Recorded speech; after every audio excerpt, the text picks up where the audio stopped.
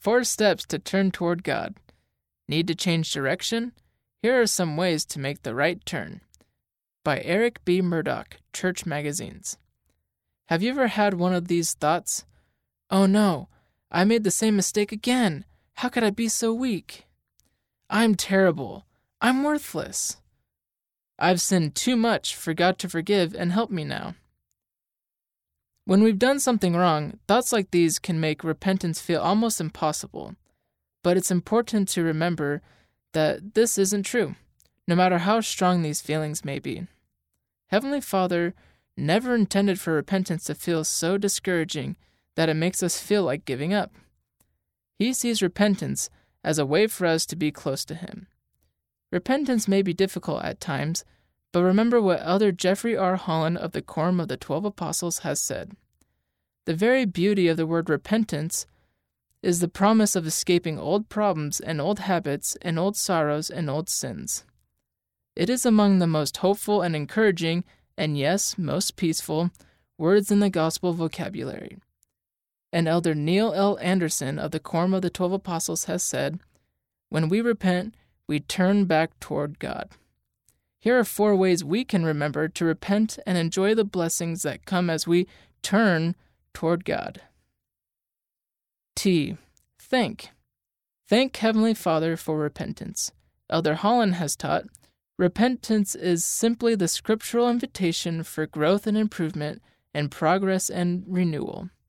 You can change. This change is possible through Jesus Christ. Elder Dale G. Renlund of the Quorum of the 12 Apostles has taught, repentance is not only possible, but also joyful because of our Savior. We should always thank Heavenly Father for His Son and the opportunity to repent and become better. You. Understand. Understand what you need to improve. Understand what needs improvement. Elder M. Russell Ballard of the Quorum of the 12 Apostles has said, think about how you're doing right now in keeping the commandments of God. Do you see something in your life that is less than what you want it to be? Are you struggling with some habit or behavior that is not in harmony with the plan of salvation? If you know of things in your life that you do not like, ask your Heavenly Father for help, and you will find the inner strength to change. R. Remember.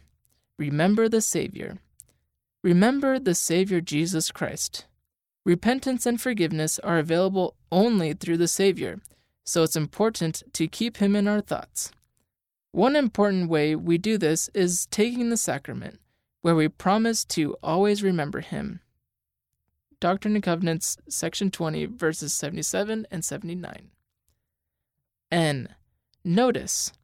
Notice what Heavenly Father is doing to help you.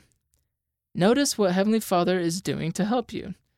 Elder David A. Bednar of the Quorum of the 12 Apostles has taught, at the end of our day, we kneel again and report back to our Father.